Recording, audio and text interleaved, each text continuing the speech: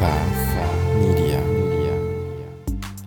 I was a minimum wage movie theater usher that made good and became a top earner in my network marketing company. Now, after 16 plus years in the profession, I'm finally teaching myself how to leverage the internet with online marketing and social media marketing to continue to grow and expand my business. My name is Ronnie Cruz, and this is Path of the Network Marketer. All right, welcome back to the show. In today's episode, we are going to talk about burnout. That's right, burnout. Now, we're coming into the holiday season. It's late November as of this recording, coming into December. And so this is generally a very, very busy time, universally around the world, right? Despite whatever, religion or faith or belief system you have, it's a time of year where we as human beings, generally speaking, we celebrate, right? And with those celebrations come obligations, right? There's no other word around it. It's these obligations around family, spending time. We have to get gifts. We got to do the dinner things. Thanksgiving just happened here in the U.S. So there's lots of activities and obligations that we normally wouldn't have, at any other time in the year. So what ends up happening for me is, in the burnout equation, right? And burnout is something that we all face as entrepreneurs, as business people, as success-minded people, overachievers. If you're in pursuit of anything, of any new goal, like burnout is something that we have to always address constantly in this sphere. So I wanted to have this conversation in the context of obligation versus desire, because for me, and again, like, I don't mean to just point out that the holiday season is an obligation, right? Like that's a stressful obligation, and that people don't enjoy it. Many people, I would hope that most people enjoy the holidays. It does, however, mean different things in different people. But obligations in general, I think, can really create an imbalance in our lives that contributes to burnout. The reason I say this is because, for me, an obligation is in this context is something that we feel like we have to do, but we don't actually want to do, right? Now, of course, we have obligations to our family to make sure we take care of them, put food on the table, roof over the heads, and things like that. We have to meet those kind of basic fundamental needs, and I consider those obligations as well. And we do those happily. We do those with pride and joy. And of course, a lot of us who are entrepreneurs, that's the reason why we build the things that we build in the first place.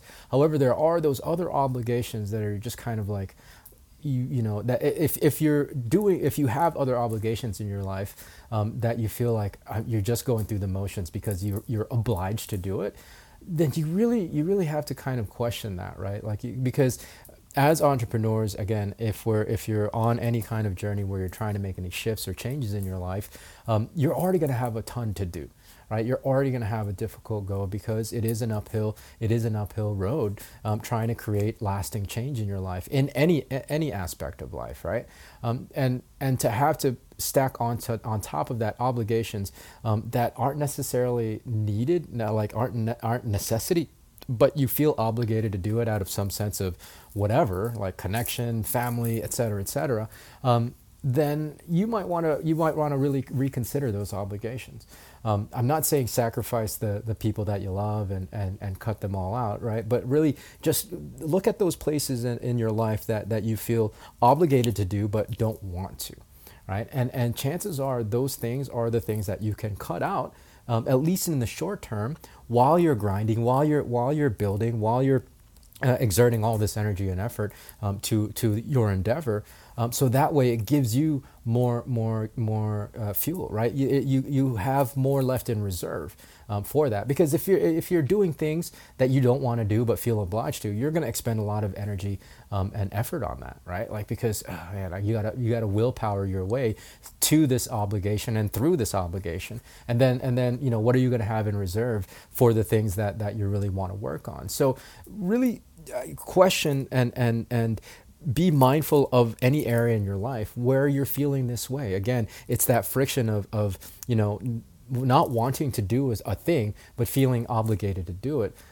if you don't have to do it, then just be kind and politely say, sorry, I can't make it. I've got other things that I need to really take care of right now, and that will go a long way to giving you enough reserve so that you don't actually have to face and experience burnout, right? And of course, there's other things that you can do as well, but I think this particular angle of burnout, like the excess things that we have to put, that we stack on ourselves as obligations, I think that's an important conversation to have, because you really, how many things are there that we do on a day-to-day or a week-to-week or a month-to-month that we feel obligated to do but don't actually have to do, right?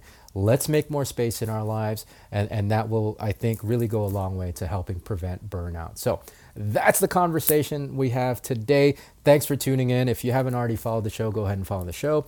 Leave me a 5-star rating and review if those are possible on the particular app that you're listening on. And beyond that, there's a new episode coming tomorrow. So until then, be well, be safe. We'll see you tomorrow.